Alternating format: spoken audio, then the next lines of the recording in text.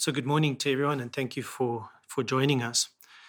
Today we conclude our series on saying yes, and particularly today we're going to talk about saying yes to goodness. Now, as I think about the events and the stories in Scripture, there's a few key ones that have really, over the years, captured my imagination. And I want to start by talking about one of them today. And it's what's recorded for us a little bit in Exodus 33, but the main event is in Exodus 34. We see there the story where it's just after the golden calf and God is, disappointed in the nation, and Moses is asking God, what now? And he basically says to God, if your presence doesn't go with us, if you don't go with us, then I'm not interested in going. And this so impresses the heart of God that God says to Moses, he's going to reveal himself to him. Now, when I read these scriptures, I often try and imagine, particularly the one in Exodus 34 that we're going to read shortly, is what it was like for Moses. I try and imagine being there, maybe not necessarily being Moses, but being one of the Israelites on the foot of Mount Sinai, just watching, God come down on the mountain and manifest himself in that way. But let's start by reading Exodus chapter 33 and verse 19, just so we can see the context for what God is going to do here. Exodus 33 verse 19 says, "And the Lord said, I will cause all my goodness to pass in front of you, and I will proclaim my name, the Lord, in your presence. I will have mercy on whom I will have mercy, and I will have compassion on whom I will have compassion." And so God promises to reveal himself to Moses, and it's interesting for me that he chooses the word goodness. I'm going to show you who I am. I'm going to show you more about myself. Now remember, Moses already had some of a revelation of God. He'd met God at the burning bush where God had told him, I am that I am. He'd seen God execute the 10 plagues of Egypt, split the Red Sea. But now God's going to show him more, and he's going to show him more of who he really is. And God chooses this word goodness, because who God really is fully captures the idea of goodness. It's interesting for me also that in this reference where God talks about revealing himself, he says he will have mercy and he will show compassion. So just after the Israelites are really messed up by worshipping the golden calf, the mercy and the compassion of God and that part of his goodness comes to the fore. So God makes this promise to Moses. As I understand the text, the next day Moses goes up on the Mount Sinai and God puts him in the cleft of the rock, perhaps like in a little bit of a cave or something. So we read this in Exodus 34 from verse 5 to 7. And if we can read that together, it would be great. Exodus 34 from verse 5 to 7. It's recorded for us and it says, "Then the Lord came down in a cloud." Imagine what that must have been like. "The Lord came down in a cloud and he stood there with him, with Moses, and he proclaimed his name." He reveals who he is. Verse 6, he said, "He passed in front of Moses proclaiming, the Lord, compassionate and gracious God, slow to anger, abounding in love and faithfulness, maintaining love to thousands." Some translators say that can be translated maintaining love to thousands of generations. He maintains love to thousands. He forgiving wickedness, rebellion, and sin. Yet he does not leave the guilty unpunished, and he punishes the children and their children for the sins of their parents to the third and the fourth generation. So not only is God overridingly compassionate and forgiving and merciful, he's also just.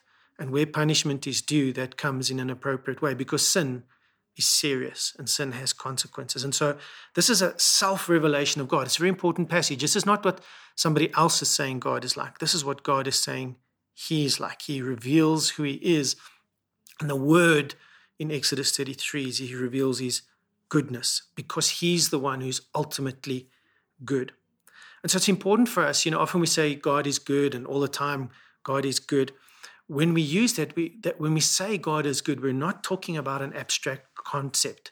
We're talking about something that has substance and a quality to it. If you want to know what it means when God is good, then we come to passages like Exodus 34, and we see that he's compassionate and he's gracious and he's slow to anger and he's abounding in love and faithfulness. He maintains love to thousands. He's forgiving. So we see that when God says he's good, it's something measurable, something we can see. And when we want to be good, these are some of the attributes and qualities that we can aspire to. So when we're talking about the word goodness, what do we mean? And if you go to the dictionaries and you look at them, they'll just tell you that goodness is simply the quality of being good. And so today we're going to talk a little bit about what does it mean to be good. Now, we've read a little bit about what God says about goodness, and we're going to come back to this in a while. But what about us as people, us as humanity? What does it mean to be a good person? I wonder if you've ever intentionally or consciously wondered about this. What does it mean to be a good person? And if we're honest, we all have some idea of what it means to be a good person. You know, if we went down the street to the mall and with one of the cameras and did a spot interview and asked people, what does it mean to be good? Everyone would have some idea. Now, whether those ideas are right or wrong is perhaps not all that significant now. But all of us have some definition or concept of what does it mean to be a good person. And so I'd like to talk about three things today. I'm going to talk about humanity, unbelievers, unredeemed humanity and goodness. I'm going to talk about God and goodness. And then I'm going to end by talking about us as believers and goodness. And so what does it mean to be good? How does unsaved, unredeemed humanity think about this? You could perhaps use the word a secular view. I'm not convinced the term secular is great. But essentially, if you take a broad view of people living today, they would say to you that actually all people are essentially good. That everyone actually in them is actually good. And sometimes they'll say if someone's not quite good, you just need to educate them or enlighten them or inform them. It's a very dangerous position, because if I believe that people are essentially good, and that is my starting point, one of the things that the consequences of that line of thought down the line is that means that every desire a person has is also then good, because they're essentially good. And this becomes a problem, particularly if those desires start negatively influencing others. You know, I'm sure the Russian president currently thinks that what he's doing is good, which probably most people wouldn't agree with at this stage. And so there's a challenge in the world where they believe that everyone's essentially good, and you kind of educate aberrant behavior, you educate wickedness or evil out of people. I know there would be some people that say some people are born evil, but they have a problem in explaining why some people are born evil and some people are born good. So the question then becomes, how do people decide what is good? And how do they know when they've done something good or not? I wonder if you've ever thought about this, but if you think about your front line, that place where God has put you to extend his kingdom, to bring his love and his truth and his light into that situation. For the unsaved people you're meeting there, this is a very difficult question.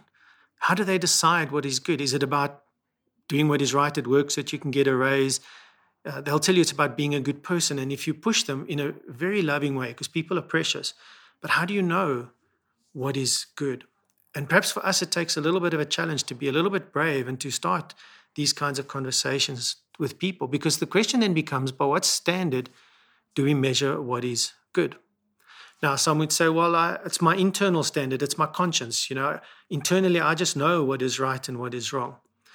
The problem is then, what about somebody else's conscience? And what if something that you think is right is not so good for somebody else? Is it still good then? Some people will go, well, then perhaps my conscience isn't all that reliable in a good measure. And so I need something external to myself.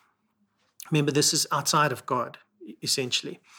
And so what are the options then? Perhaps it's about comparing myself to somebody else. As long as I'm better than those people, whoever those people end up being.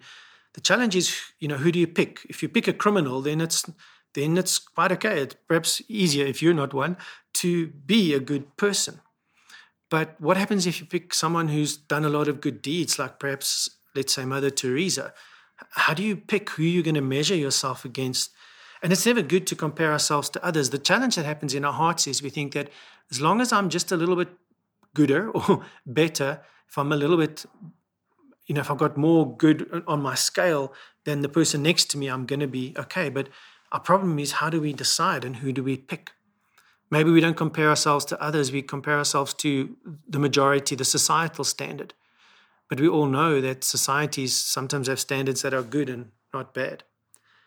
Probably I would suggest that the only external standard that can really help us decide what is good and to know what is good is when we start looking at God and what He's revealed. But something else that's interesting about humanity and goodness is that almost all people want to be good. Generally, no one wakes up in the morning and says, what evil can I do this day? Generally, the disposition of most people's lives is, what good can I do? Now, you probably get, some really psychopathic people who wake up wondering what evil they can do. But in general, most people want to be good. And this is a widespread desire across humanity, across the world, many nations, many people, different generations. And so the key question then becomes that if there is this widespread desire to be good and to do good, well, then why aren't we living in utopia? Why hasn't this good world materialized as many secular thinkers and people have, and humanists have thought it should do? Well, there's probably two thoughts that I'd like to propose on that today. The first one is that to be good is not always good for me. So to do good for others, it sometimes costs me something. Sometimes it inconveniences me. And this is very difficult for us sometimes, is that to realize that to do good to others is not always primarily in my best interest. It might cost me. Now, if we look at just an example from the Bible here, when Jesus died on the cross, that was good for humanity, but it cost him everything. It cost sacrifice, it cost pain, it cost suffering, but it was good and it did good. And so sometimes people battle to do good and don't want to do good because it goes against their nature. And this is probably the second reason why we're not living in this utopia, is that we desire to do good, but it's not born out in our nature, in the nature of who we really are as people. You see, if something is true, it's always going to align with reality. So if we believe that people are essentially good, we can measure that against reality, what actually happens in history and in their lives. And if history, particularly the last 100 years, has taught us anything, is that humanity is not essentially good. We just think of world wars and genocides and man-made famines and things like that. And so being essentially good is not aligning with truth. It's not the truth it's not born out in our nature who we really are. If you're a parent, do you remember the day you sat your children down and taught them to be selfish? No parent has ever had to do that. It's inherent in humanity. No one teaches their children to be selfish. No one teaches their children that, that little, when they grab that sweet or that toy in their hands and they go, mine. And then we come as parents, no, you must share. It's against our nature. We're inherently selfish. It doesn't, to be good is part of us, but there's also this inherent desire to be selfish and to look after our own best interests. And so how one answers this question of how do we decide what is good and what is the nature of people is quite determinative. So I think it's important now to bring in some of the biblical perspective. So what does the Bible teach about humanity and what it means to be human? And our answers for us are very clear in the first three chapters of the Bible, Genesis chapters 1, 2, and 3. I recently attended a seminar and the person speaking commented and he said there's some Jewish rabbis, I think from the past, who actually said that Genesis 1, 2, and 3 reveals everything you need to know, and the rest of the Old Testament is just commentary on Genesis 1, 2, and 3. Now, I'd like to think about that a little bit more, but I think there's quite a bit of truth to that. But in Genesis 1, 2, and 3, we have a very clear revelation about the nature of humanity, who people are. Well, firstly, we're told that we are made in the image of God. This means, therefore, that we have the capacity to be like God in the sense of doing good. We can do good. Some theologians call this the doctrine of common grace. Because people are made in the image of God, they can do good. But Genesis 3, so there's this wonder and there's this goodness because we're made in the image of God. But Genesis 3 tells us also that we're fallen. You see, we all chose to disobey God, to eat from the tree of knowledge of good and evil. And if you read the text there, the temptation was that if you eat of this fruit, then you yourself will know and be able to choose what is good and evil. And what happens in that moment in history is that humanity then starts to try and decide and define what is good for themselves. And this is when pride enters our heart as well.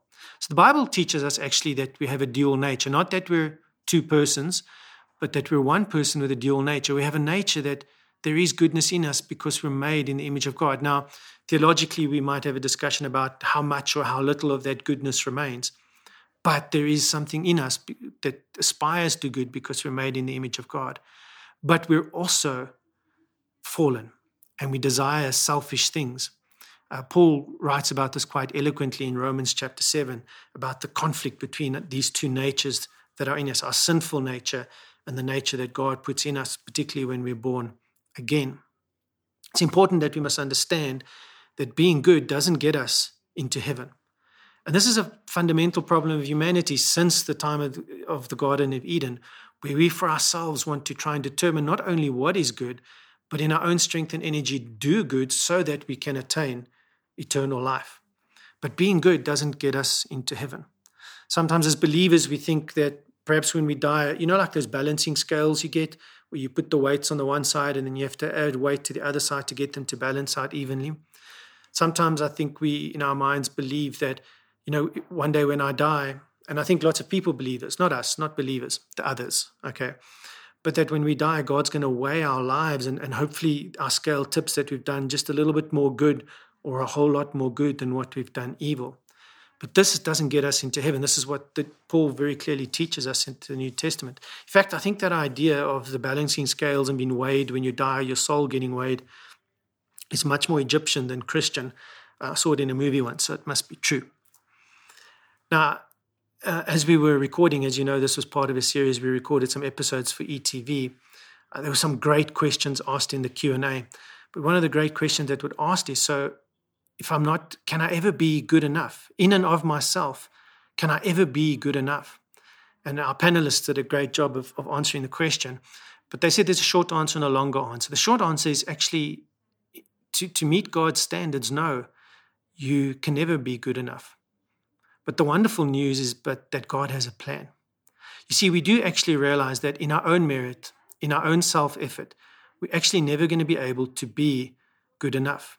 And this then brings us to the point where we realize, and sometimes it's a hard realization, particularly if you've tried to be a good person your whole life, is that you're never going to be good enough, and therefore you need salvation and you need a savior. That's God's plan. And so God comes and he works this in our lives. If I may quote Pastor Mel Radley, she was one of the panelists, and in part of her response to this question, she says, no, you're never going to be good enough, but you are loved enough. And I think that's a great way to summarize the tension that we live in. We're never good enough, but we're loved enough. God loves us enough to save us and to rescue us from ourselves. So when we think of unredeemed and unsaved humanity, they have a significant problem, because not only can they not be good enough, they just don't even know how to decide what is good and how to be good enough. And so we have to turn our attention to God and goodness and believers and goodness.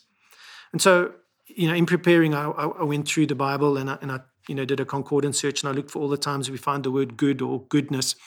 And I didn't study every verse in detail, but as I read through most of them, the one apparent thing for me, Old Testament and New Testament, is that God is always the primary reference point for what it means to be good. God is the primary reference point for goodness. This is throughout the Old Testament books. In the Psalms, it's so much that the Lord will lead us beside still quiet waters. Because he is our shepherd, goodness and mercy will follow us. Psalms speak a lot about the goodness of God, but God is the primary reference point of goodness. Now, I started this morning by talking about the book of Exodus and how God reveals himself to Moses, not only to show Moses more of who he is and to empower Moses for the task and the journey ahead, but also because God wanted Moses to know what he was really like and what it really is to be good. And so again, just to remind us, when God shows goodness, it's a part of being compassionate and gracious and slow to anger, abounding in love and faithfulness, maintaining love to 1,000 generations, forgiving wickedness, rebellion, and sin, but still not leaving the guilty unpunished, being just. But as we consider God and goodness, I want us to turn in our Bibles to Matthew chapter 19, please. And I want to see how one example of how Jesus interacted with this idea of who is good and what is good. This passage also is going to help us bridge to our next section on the believer and goodness, and how do we as believers engage with goodness. But we'll start by focusing on what Jesus says about goodness. Matthew chapter 19, verse 16 to 26. Matthew 19, 16 to 26. Just then, a man came up to Jesus and asked, "Teacher, what good must I do to get eternal life? This is a very revealing question. The man wants to know, what good deeds, what good works, what good things must I do to get into heaven? That's really the question that he's asking. Now, we would like Jesus to have said, a la John 3, you must be born again, but Jesus goes much further for the heart of this man. Jesus says in verse 17, why do you ask me what is good? Now, obviously, the young man had seen something in Jesus.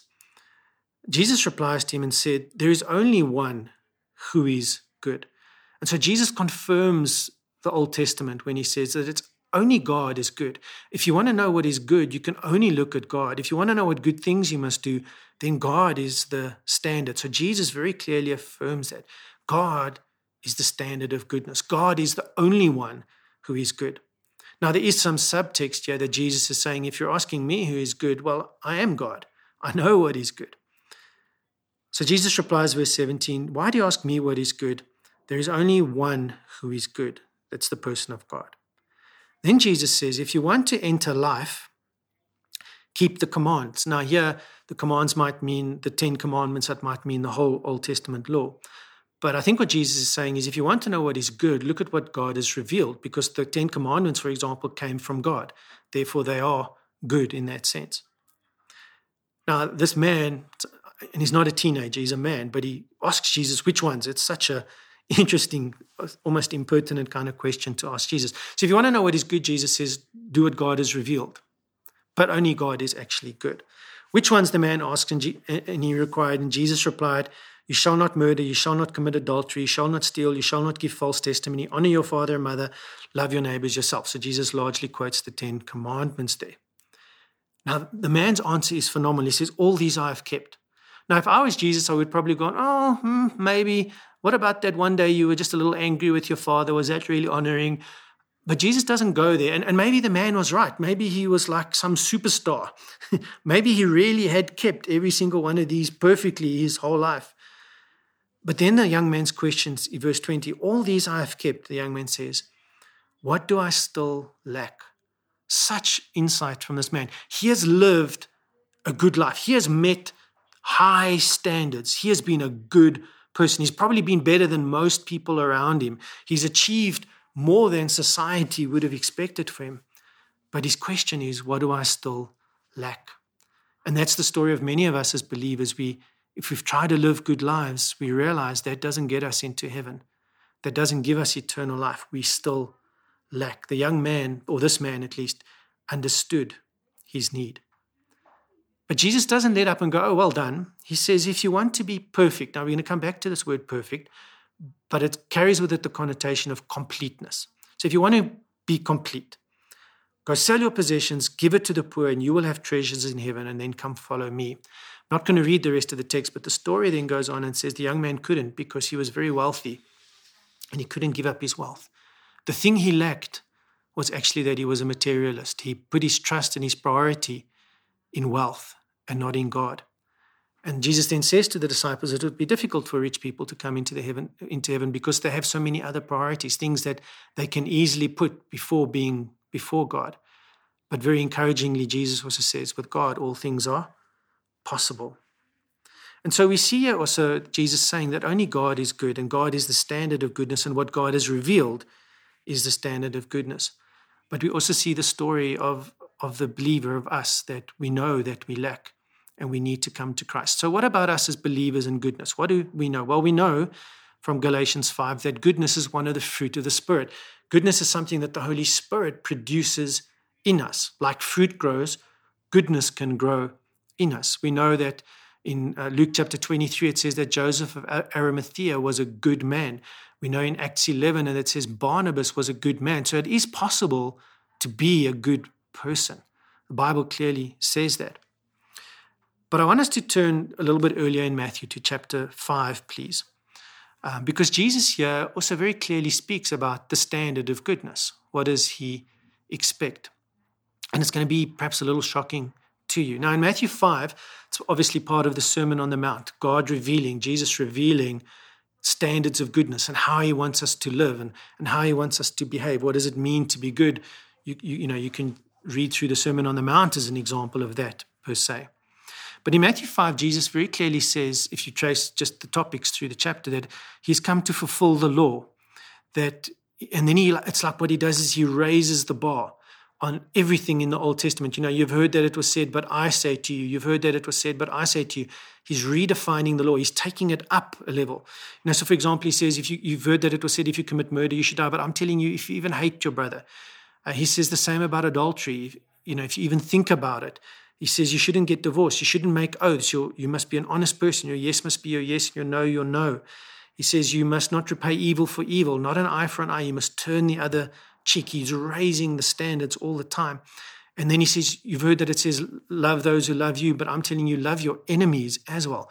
Jesus raising the bar. And then the last verse in Matthew 5, verse 48, Jesus says the following. He says, be perfect, therefore, as your heavenly Father is perfect. Perfect is such a difficult word for us, because we know we're not perfect. At least if you're married, you know you're not perfect. You've probably been told that once or twice by your spouse. But Jesus says you must be perfect. In other words, whatever the requirements of the Old Testament law were, Jesus goes, there's a higher standard. I want a greater commitment from my followers than just obeying external rules and obeying external laws. I care about your thoughts. I care about your heart. I care about this. Now, we're going to talk about the word perfect a little bit, but did you notice the standard that Jesus sets? As your Father, as your heavenly Father is perfect. God, again, is the standard. So Jesus reconfirms, what is the standard of goodness? God is the standard of goodness. The principle throughout Scripture, by the way, is that God's people should reflect God's character. So if we read books like Leviticus and says, be holy as I am holy, the principle is God's people reflect God's character. And so when Jesus is teaching here about how to live in a way that pleases him, that's the underlying principle. God's people must reflect God's character.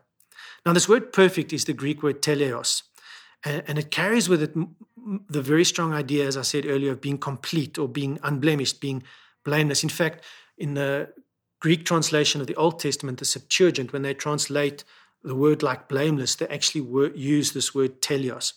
This word teleos is used later in Corinthians and Philippians and Hebrews to mean spiritually mature. So it's this idea of you reaching maturity or completion. So when Jesus says perfect, he doesn't mean without fault. He means that you're moving towards completion, and to being complete, to being whole, to being fully devoted. And if you want to know what the standard is you're moving towards your heavenly Father. We're called to be children of our Father in heaven and to be like him. That's the word in Matthew 19 when Jesus says to the young man, if you want to be perfect, if you want to be complete, it's not about obeying the laws, it's about overcoming that which has conquered your heart. Because that young man's wealth and possessions had conquered his heart, and only by giving them up, for that young man, by giving them up, would he be able to overcome his heart. And so Jesus' standards is that we are fully devoted to him, that we complete for him. One of the commentators, R.T. France, who writes on this passage in Matthew 5, says, because our Heavenly Father is the standard, we don't rely on the norms of society, but on the character of God to know what is good. And so we are called by Jesus, if we want to be good, God's children must be like their Father in heaven. God's people must reflect God's character. And so Jesus teaches us what is good. He also shows us what is good by the life he lives. He doesn't only say it, he does it. He lives a good life. Jesus teaches us what is good. But more importantly, we'll read now in the scriptures that he gives us the power we need to overcome ourselves, our sin and our selfishness, and to live good lives. But this is a process. This takes time and process. Theologically, we call this the process of sanctification. It's a process of being made holy, being made like God. How does this work? How does God make us good, or enable us at least to do good? And I want to illustrate this, I want to read a scripture in Titus chapter 3. It's not a book we read very often from, but Titus chapter 3 from verse 3 to 7. Because in this verse, it gives us just a good answer to this question about how does God work good in us? How does God not only establish us and bring us to a place that we can be good, but that we can actually end up doing good as well. So Titus chapter 3 from verse 3 to 7. It says, at one time you were foolish, disobedient, deceived and enslaved by all kinds of passions and pleasures.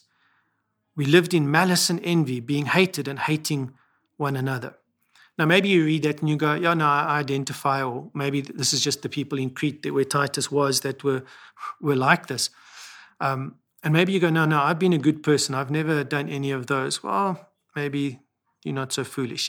Maybe you're more on the foolish side of things then. But the point is we were all unredeemed. We were unregenerated in terms of that God hadn't made us new people, and we lived for our own selfish desires.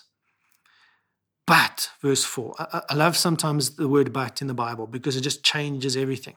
But when the kindness and love of God our Savior appeared, remember Exodus 33, the Lord, gracious and compassionate.